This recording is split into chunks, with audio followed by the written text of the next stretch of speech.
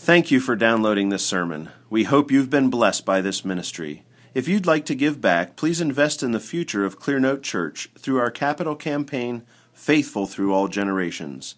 To make a donation, visit clearnotebloomington.com/give. Now, what is our subject? For the next few weeks, we're going to look at two methods of making decisions. One is pragmatism and one is biblical obedience. And I want you to get it fixed in your minds, the difference between being pragmatic in your decisions and being obedient to God in your decisions. But I'm not just going to say, mystical, spiritual obedience to God. Biblical obedience. In other words, I don't want you to go off into the desert and, climb up on top of a column and sit alone for 30 days, right, without eating, and then see what vibes come to you. Biblical obedience. I want you to expect that God is going to lead you through His Word, okay? And so our text is this, Proverbs 3, 5 through 7. And this is God's Word, and it's eternally true. Trust in the Lord with all your heart, and do not lean on your own understanding. In all your ways acknowledge Him, and He will make your paths straight. Do not be wise in your own eyes. Fear the Lord and turn away from evil. This is the word of the Lord. Thanks be to God. Father, may the words of my mouth and the meditation of every one of our hearts be acceptable in thy sight, O Lord, our strength and our Redeemer. We pray this in Jesus' name. Amen. Years ago, I was reading a book called The Origin of Paul's Religion. It was written by a man who had grown up in a sort of aristocratic family in Baltimore on the East Coast.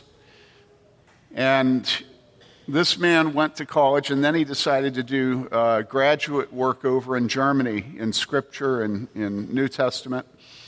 He almost fell into liberalism while he was under higher criticism in Germany. But he had a godly mother, and he would correspond with his mother. Well, this man ended up being solidified in his faith in Scripture. And it really was, as so often, the battle was over the Bible. He came back, he ended up getting his doctorate, and he was a professor at Princeton. And he was in a denomination that had become liberal.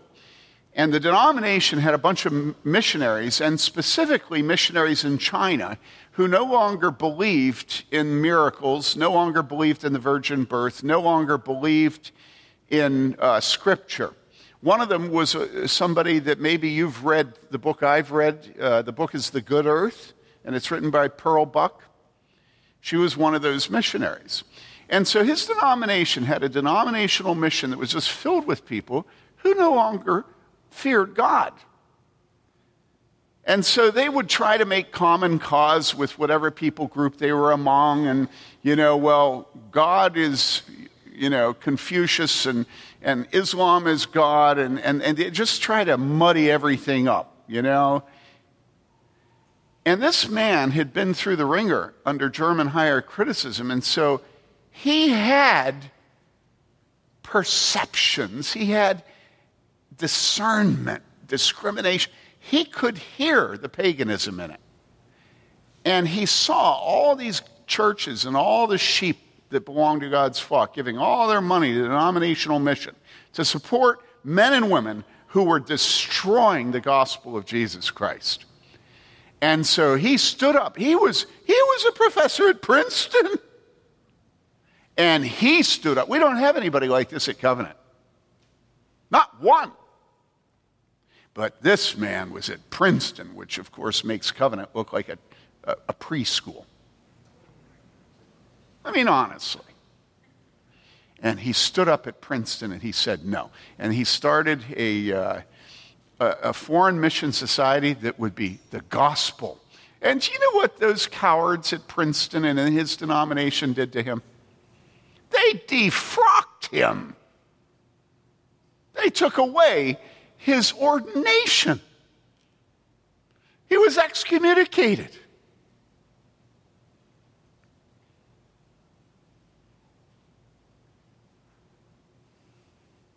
His name was J. Gresham Machen, M-A-C-H-E-N. And he wrote a book because everybody said that Paul was a nasty dude, but Jesus was loving. You know? And so he wrote a book called The Origin, the beginning, the root of Paul's religion. And it's a book that says Paul's just Jesus.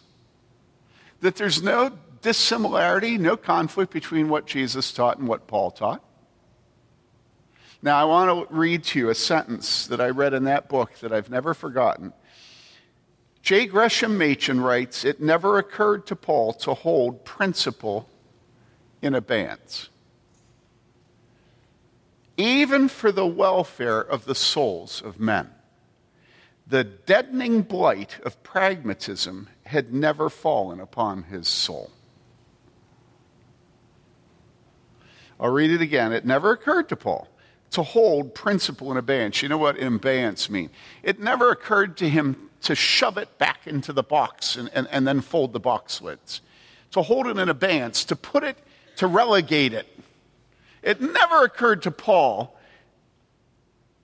to hold principle truth in abeyance, to shove it down so that what? So that the souls of men would be saved, for the welfare of the souls of men. He did not see that the welfare of souls of men required us to relegate principle. And you look today at hipster church planners, and they never stop relegating principle for the sake of souls of men. And they're so stupid and unfaithful and evil. But they're so stupid because nobody ever became a Christian because somebody was very sophisticated in their relegation of principle, in holding principle in abeyance. I mean, is that what Jesus said? And then Jesus came and Jesus began to preach. And he preached in a way that held principle in abeyance for the sake of souls of men. This is ridiculous. And then he says this, the deadening blight of pragmatism. In other words, the mortal stage 4 cancer of pragmatism had never fallen upon his soul. So this means pragmatism is some bad karma, right? He calls it a deadening blight. It must be really nasty. So what is pragmatism? Well, Webster's defines pragmatism as the principle that truth is to be tested, first of all, by its practical consequences. So, truth, the way you know it, is you look at what happens. So, its practical consequences, that's how you know whether something is true. We don't ask often enough what the Bible says about things, because we're very confident in our ability to test truth by its consequences. So we think if we can extrapolate from the present into the future based on which truth we act on, that that's the best way of knowing what truth is. I see this all the time in elders' meetings, where you'll be having a discussion, and somebody will have just taken an axe to an 80-year-old grandmother in front of the congregation during morning worship. A teenage boy, hacking her to smithereens in front of the whole congregation on Sunday morning. And the decision will be, should we discipline him? And the answer will be, well, on the one hand, this, and on the other hand, this. But on the one hand, this, but on the other hand, this. In other words, we will try to extrapolate into the future the consequences of disciplining a man that hacked an 80-year-old grandmother to smithereens in front of the church during worship. Now you say, oh, come on, that never happened. You're right, it never happened. Okay? But I mean adultery, sodomy, greed, lying, schism. And what we do in those meetings is we say, well, how many people will be mad if we do this? And how many people who aren't mad if we do this will be mad if we do this? And so, of course, the reason we've never had a case where a teenage boy would hack an 80-year-old grandmother to pieces during worship on Sunday morning, the reason we've never had a case like that is because everybody knows that there would be nobody opposed to his discipline, right? And so, no, we have never argued over that. And no boy does it because he knows that he'd just get dealt with immediately before he even swung the axe. And yet, so many sins, so many things that are clear, we muddy them up as we try to extrapolate into the future what the consequences of obeying God will be, of trusting God will be. And you look at your marriage and your life and your home, you look at your own personal decision making, and you'll see you don't even have an expectation that God is going to show you what you should do. You just automatically proceed under the expectation that if you can just extrapolate into the future the consequences of acting on this truth, that good will flow. And so that's pragmatism. Pragmatism is making a decision which direction you're going to go, which direction you're going to lead your family, which direction you're going to lead the church based on what you expect to happen. And that is a deadening blight. And I want to spend a few weeks talking about this because I think it is almost the main method of the church living today is by pragmatism. A number of years ago, a young mother came to me, and she hadn't been in the church long, and she sat down and she said, "Tim, I want to ask you a question. Should I stop wearing jewelry?" And I said, "Why?" And she said, "Well, in 1 Peter 3, it says this, your adornment must not be external, braiding the hair and wearing gold jewelry or putting on dresses." And nobody had ever asked me that question. On the one hand, it is the Bible. But on the other hand, it would make us Amish. And you know, when you have to choose between the Bible and Amish,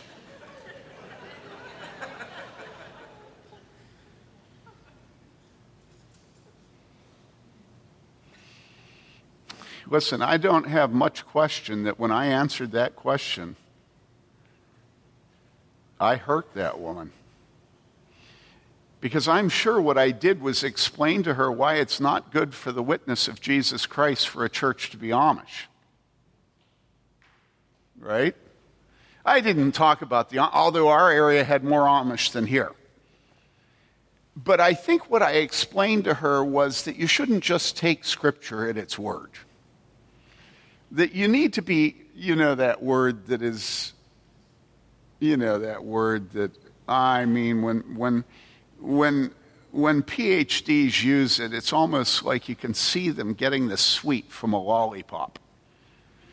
They say nuance. There has to be some nuance, right? And I'm sure I showed her my ability with nuance, because after all, I'd studied under PhDs, Well, I mean, honestly, don't be so literal in your interpretation of Scripture. I mean, honestly, you're not being extravagant. It is interesting that the text actually says this. Should not be external, braiding the hair, wearing gold jewelry, or putting on dresses. I don't remember, but I wouldn't be surprised if I said, well, you're going to take off your dress? Because that's kind of, it gets them back on their heels, Well, no. Well, then why would you take off your jewelry? Ergo hoc, post hoc,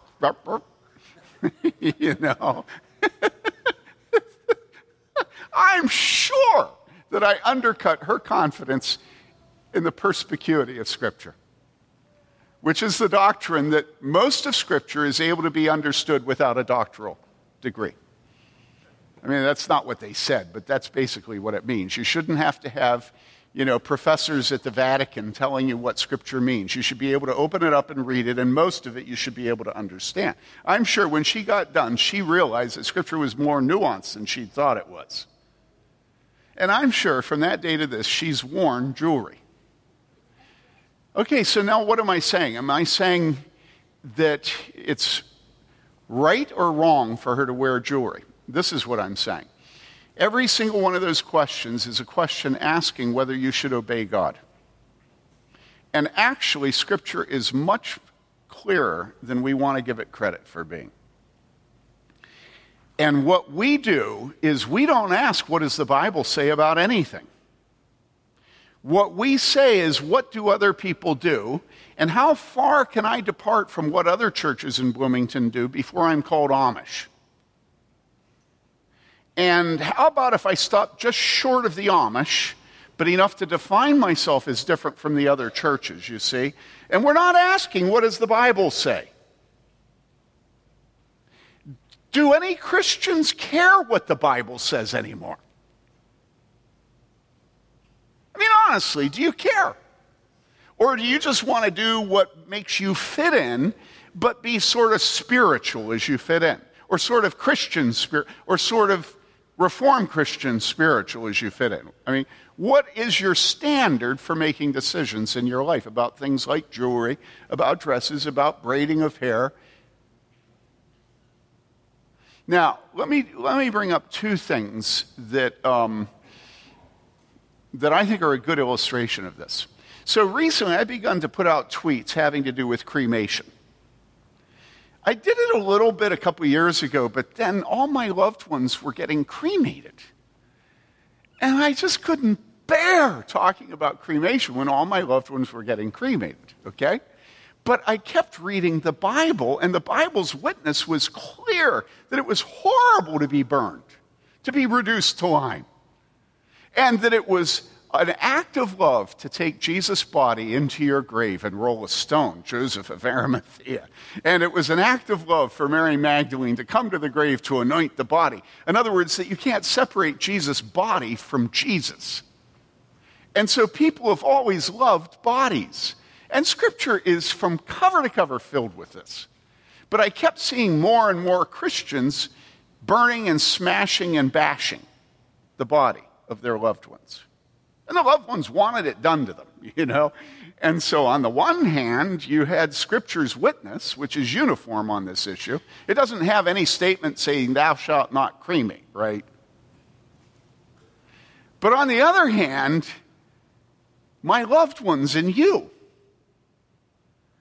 And this is a pastor's job. He has to decide whether to trust in the Lord with all his heart and lean not on his own understanding, in all his ways acknowledge him, and he will direct his paths. Whether he should be wise in his own eyes or whether he should fear God. And so I just shut my mouth for a couple of years, you know. Went to the funerals.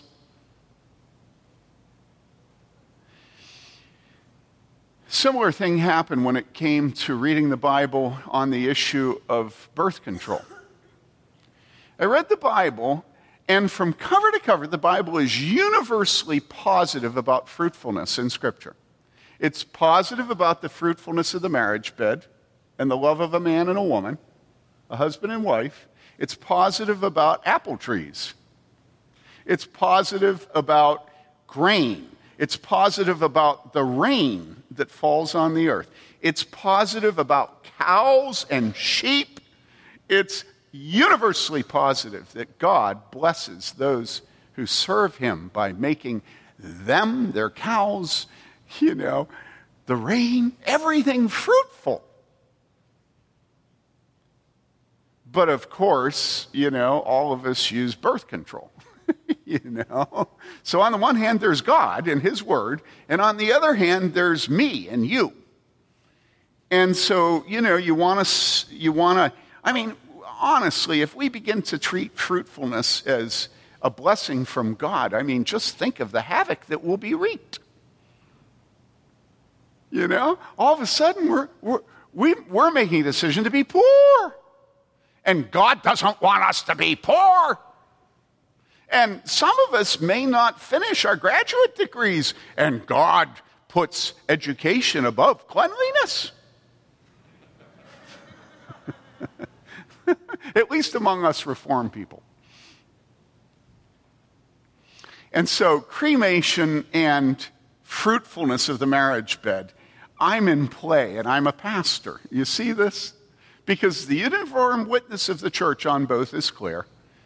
All through church history, on both issues, it's been clear. And all through Scripture, it's clear. But people move and change. And the Bible's old, and it was written in an ancient culture. And by the way, that word ancient is pejorative. Okay? It's actually not a compliment. Come on, laugh.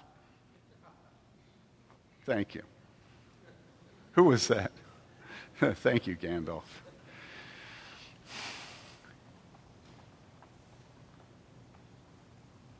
Why does the Bible command us to trust in the Lord with all our heart?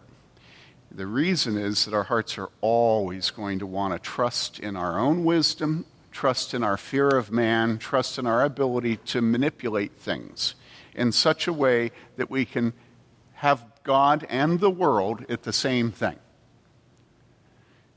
That we can claim to be Christians and live worldling lives that will prophylact our sex, that will cremate our bodies, that we will fit in, that we will allow the world to press us into its own mold in Romans, that's what it says, while claiming to be transformed by the renewing of our minds according to God. Your best life now. Okay? And every one of those decisions, what you're doing is you're making a decision that the truth lies in the direction of what will amount to the greatest good for the greatest number of people. You are following what the businessman calls the cost-benefit analysis, what the philosopher calls utilitarianism.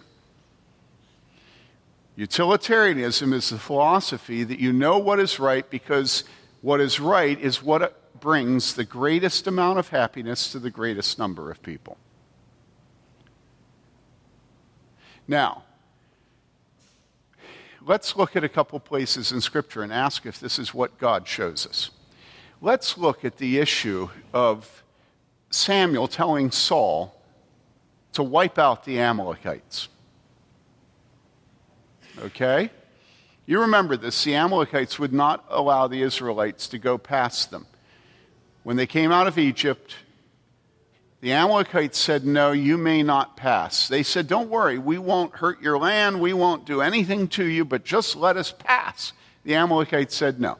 So years later, God's prophet Samuel came to Saul the king, and he said to him, I want you to go and punish them for what they did. And here's the punishment. Wipe them out. And we have no question this is what God said because the records of Scripture are clear. So here's the story. It's found in 1 Samuel 15:1, and I want to read the whole thing because I think this story is a perfect example of you and me, how we do and don't obey God. All right? So let's go through it.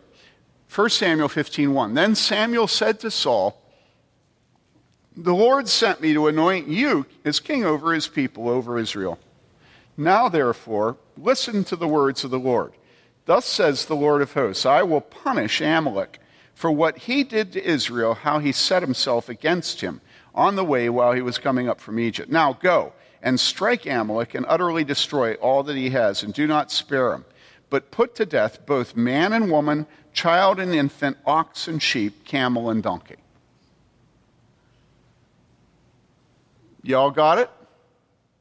Who said to do this? Who was it? Who was it? Come on, say it. It was God. You don't like it, right? It was God.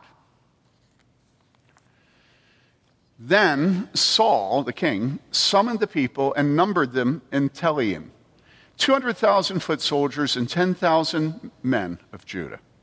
Saul came to the city of Amalek and set an ambush in the valley. Saul said to the Kenites, so this is a group living among the Amalekites, Saul said to the Kenites, go, depart, go down from among the Amalekites so that I do not destroy you with them. For you showed kindness to all the sons of Israel when they came up from Egypt. And so the Kenites departed from among the Amalekites.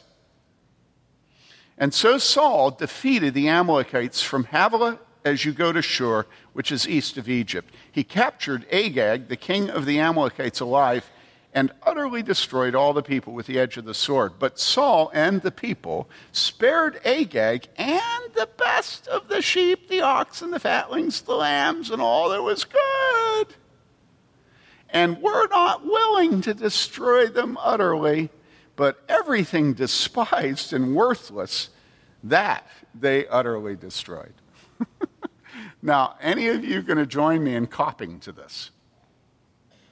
I mean, this is like feeling sort of like, yikes, I see myself here. Then the word of the Lord came to Samuel, saying, I regret that I have made Saul king. For he has turned back from following me and has not carried out my commands. And Samuel was distressed and cried out to the Lord all night. Samuel rose early in the morning to meet Saul, and it was told Samuel, saying, Saul came to Carmel, and behold, he set up a monument for himself, and then turned and proceeded on down to Gilgal. Samuel came to Saul, and Saul said to him, Blessed are you of the Lord! I have carried out the command of the Lord. But Samuel said, What then is this bleating of the sheep in my ears, and the lowing of the oxen which I hear? Saul said, They have brought them. Notice, I always love to notice the pronoun. You know. Yeah, we, they. He's channeling Aaron here, okay? He's channeling Adam here, the woman that thou dost give me. But Saul said, They have brought them from the Amalekites, for the people spared the best of the sheep and oxen to sacrifice to the Lord your God. But the rest we have utterly destroyed. And then Samuel said to Saul, Wait and let me tell you what the Lord said to me last night. And he said to him, Speak. Samuel said, Is it not true? Though you were little in your own eyes, you were made the head of the tribes of Israel. And the Lord anointed you king over Israel, and the Lord sent you on a mission and said, Go and utterly destroy the sinners, the Amalekites, and fight against them until they're exterminated. Why then did you not obey the voice of the Lord, but rushed upon the spoil and did what was evil in the sight of the Lord? Then Saul said to Samuel, I did obey the voice of the Lord, and went on the mission on which the Lord sent me, and have brought back Agag, the king of Amalek, and have utterly destroyed the Amalekites. But the people took some of the spoil, sheep and oxen, the choicest of the things devoted to sacrifice to the Lord your God at Gilgal. Okay, guys, come on. We all know what's going on here. Now, is it true that that was their motivation?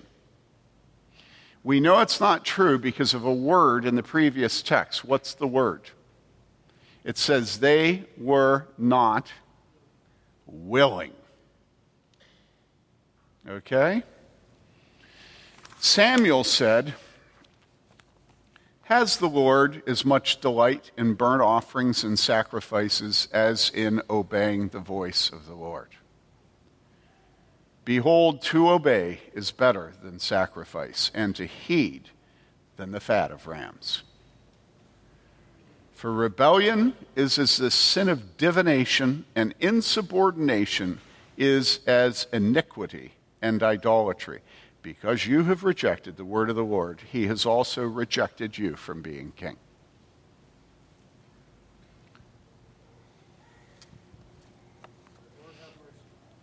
This is us.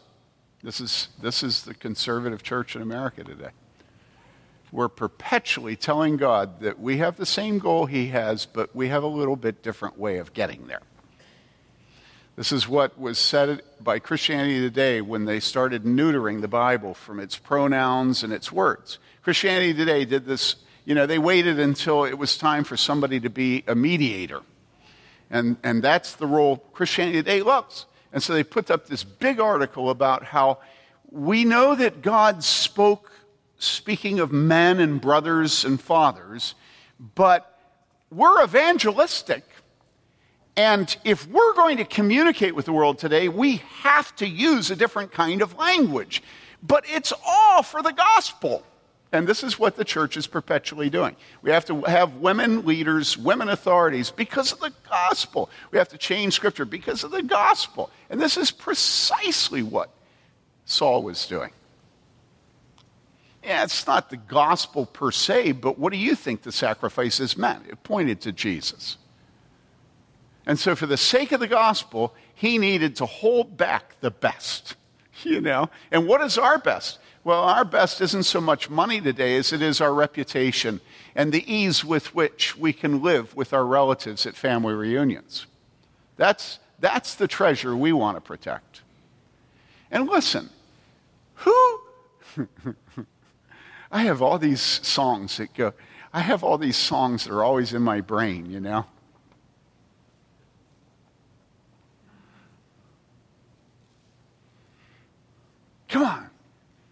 Come on. Who loves you? Who loves you? Who is it who loves you? It's not your mama. It's God. It's God who loves you. It's God who picked you up from the ground when you were naked in your blood. And he washed you. And then, as you got a little older, he spread his skirt over you. And he said, be clean. Your mother only pointed you to the motherhood of God.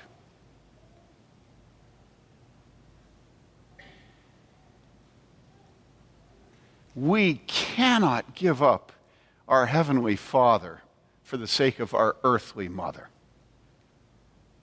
We can't do it. Because who do you love?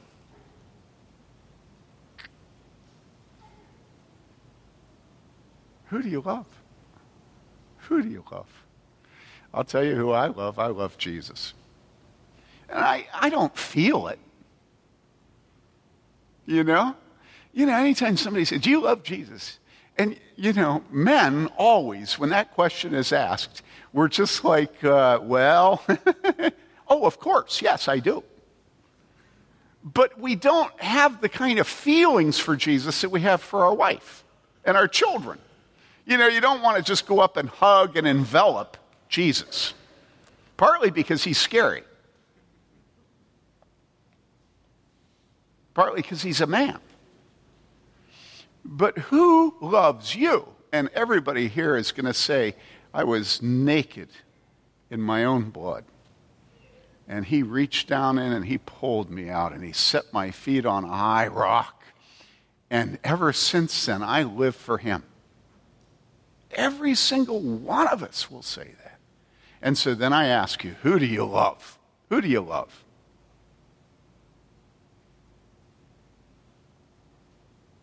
And you love Jesus. Every single one of you loves Jesus.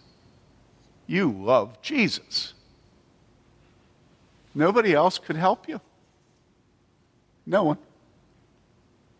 And right at that moment, when you were his enemy, dead in your trespasses and sins, he picked you up. And he washed you. Why would we be ashamed of him? Why would we try to fit in with the world? Why would we pretend to be dead in our trespasses and sin when he has made us alive?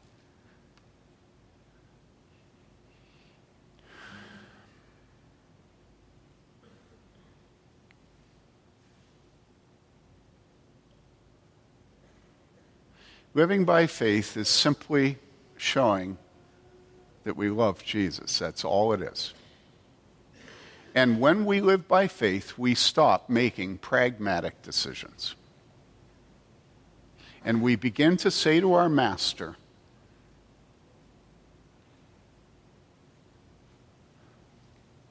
command what you will, and then give me obedience to your commands. You see how unilateral that is? You command what you want, and then you give me the obedience to do what you want. In other words, after we recognize we love him, then we tell him, okay, command me. And then we say to him, okay, now make me do what you just commanded. I mean, it's just unconditional surrender. There are no terms of this surrender. And there is no place for utilitarianism. There is no place for pragmatism. There's no place for the cost-benefit analysis when it comes to our lives under Jesus Christ. We may not make decisions on what we think is going to work out best. Do you understand this? Now, why? Why? Well, number one, because when you're making decisions in a pragmatic way, you're assuming truth is relative. It's not relative, it's absolute. Okay? Truth is not fungible. You know, truth is not able to be manipulated. You know, there isn't actually your truth and my truth. God is ever the same, and truth comes from the character of God. Okay? That's the first reason. Truth is not relative. Okay? There are a couple of other reasons why we don't do this. Truth isn't relative, number one. Number two, Scripture is God's truth. And when we begin to make decisions as if truth is relative, we're denying Scripture's own witness about itself that it is true. In John chapter 17, it says, sanctify them, which means make them holy, in the truth. And then it says, thy word is truth. Okay? Number one, truth isn't relative. Number two, Scripture is true. Okay? There are many testimonies in Scripture of the truth of Scripture. You say, well, that's what's the term? Self-verifying, that's not the word. It's a circular construction. It's nonsense.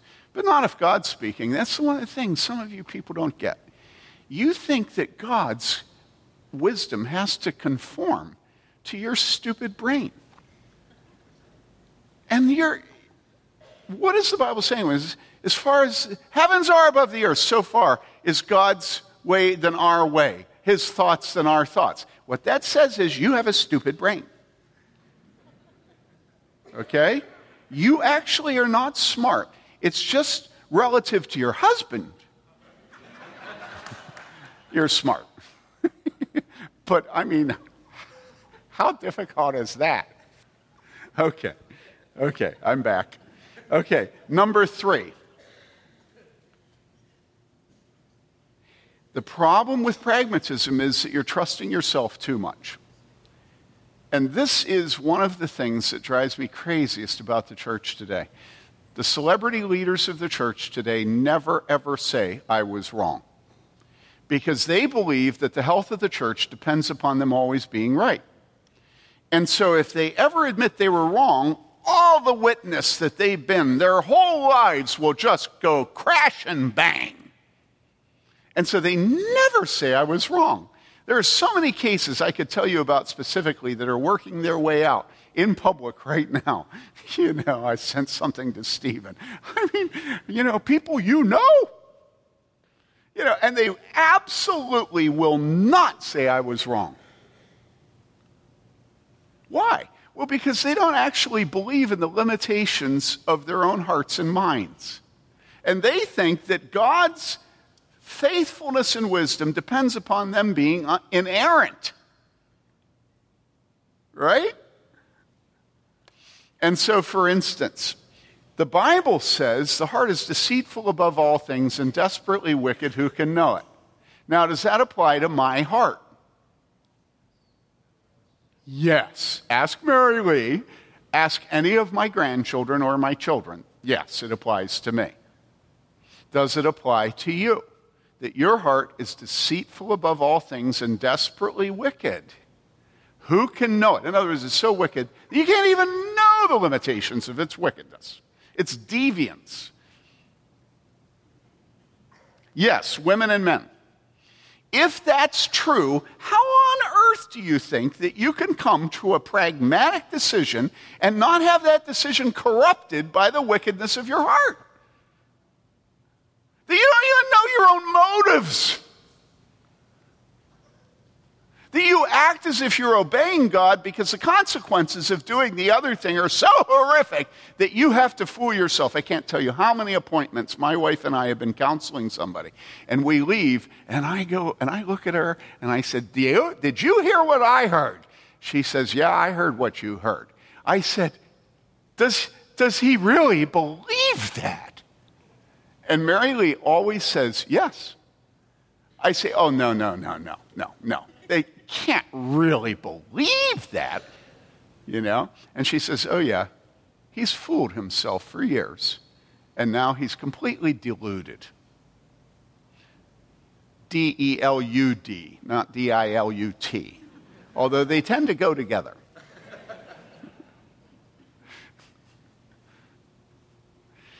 Pragmatists trust themselves, their own judgment, their own mind, and their own motives way too much.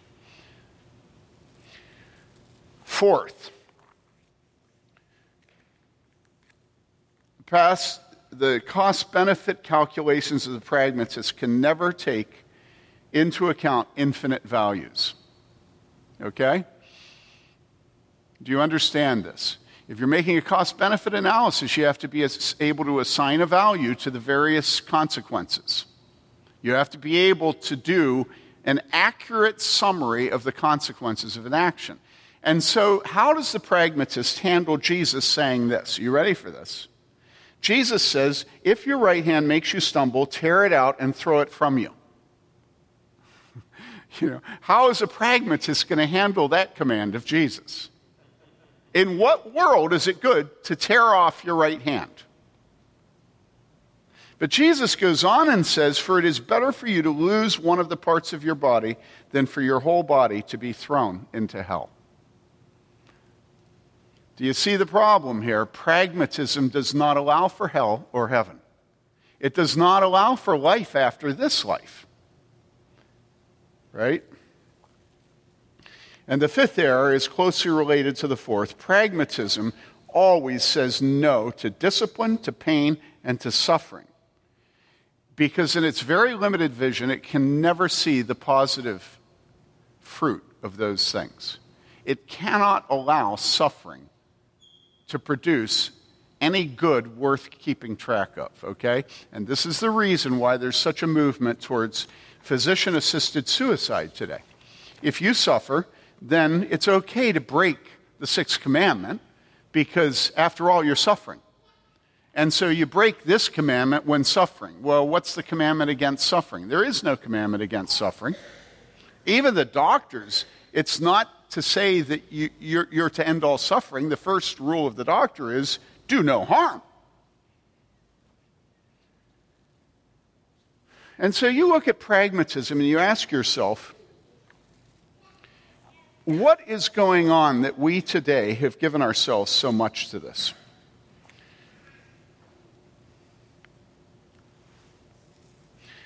And I believe that today we are much like Israel at the time of the prophetesses, where it says in Judges 21:35 or 25, but also in a number of other places in Judges, it says, this is the refrain of Judges. It says, in those days there was no king in Israel. Everyone did what was right in his own eyes. In Proverbs 14:11 and 12, it says, the house of the wicked will be destroyed, but the tent of the upright will flourish. The house of the wicked will be destroyed, but the tent of the upright will flourish. And then do any of you know what comes next? Does he have it up on the screen? Ha!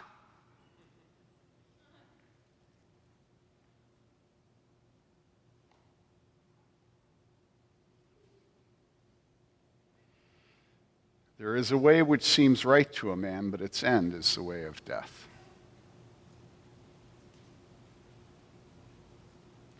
Okay, now listen to me. Do you think I'm better than you are? Huh? Have I led you to believe that pragmatism does not seduce me? I understand how difficult it is for us to trust God. And so, will you please examine your expectation of God showing you the path that you should take? At the end of my dad's life, he'd spent his whole life going on campuses and speaking, conferences, campuses. And when he'd go out, often he'd have sessions like we're going to have in Sunday school where people would ask questions, and he'd answer the questions. And far and away, the most frequently asked question was, how do you know the will of God? And so my dad spent his career with InterVarsity answering the question, how do you know the will of God? I just got a request a couple weeks ago from a leader asking me to find my dad's writing on knowing the will of God because he wants it. And so our wonderful volunteers and Katie are reading through, trying to find it and scan it. But at the end of his life, my father, and this is what I'm going to tell this man when I send him the material. At the end of his life, my father said that if he had it to do over, and you want to listen carefully when somebody older says what they would do different if they have it to do over, right? And he said if he had it to do over, he would never ever speak about knowing the will of God. And so, my dad, he could be cryptic. And so I looked at Dad and I said, what? Why? And my dad, you haven't met him. Well, you have. But only, yeah. But my dad had this way, and he'd go like this. He'd go. And what that meant was,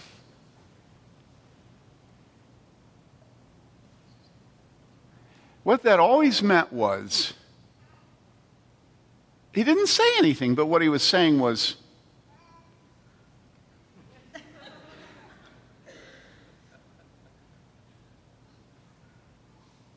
if you have ears, you'll hear. That's what that always meant.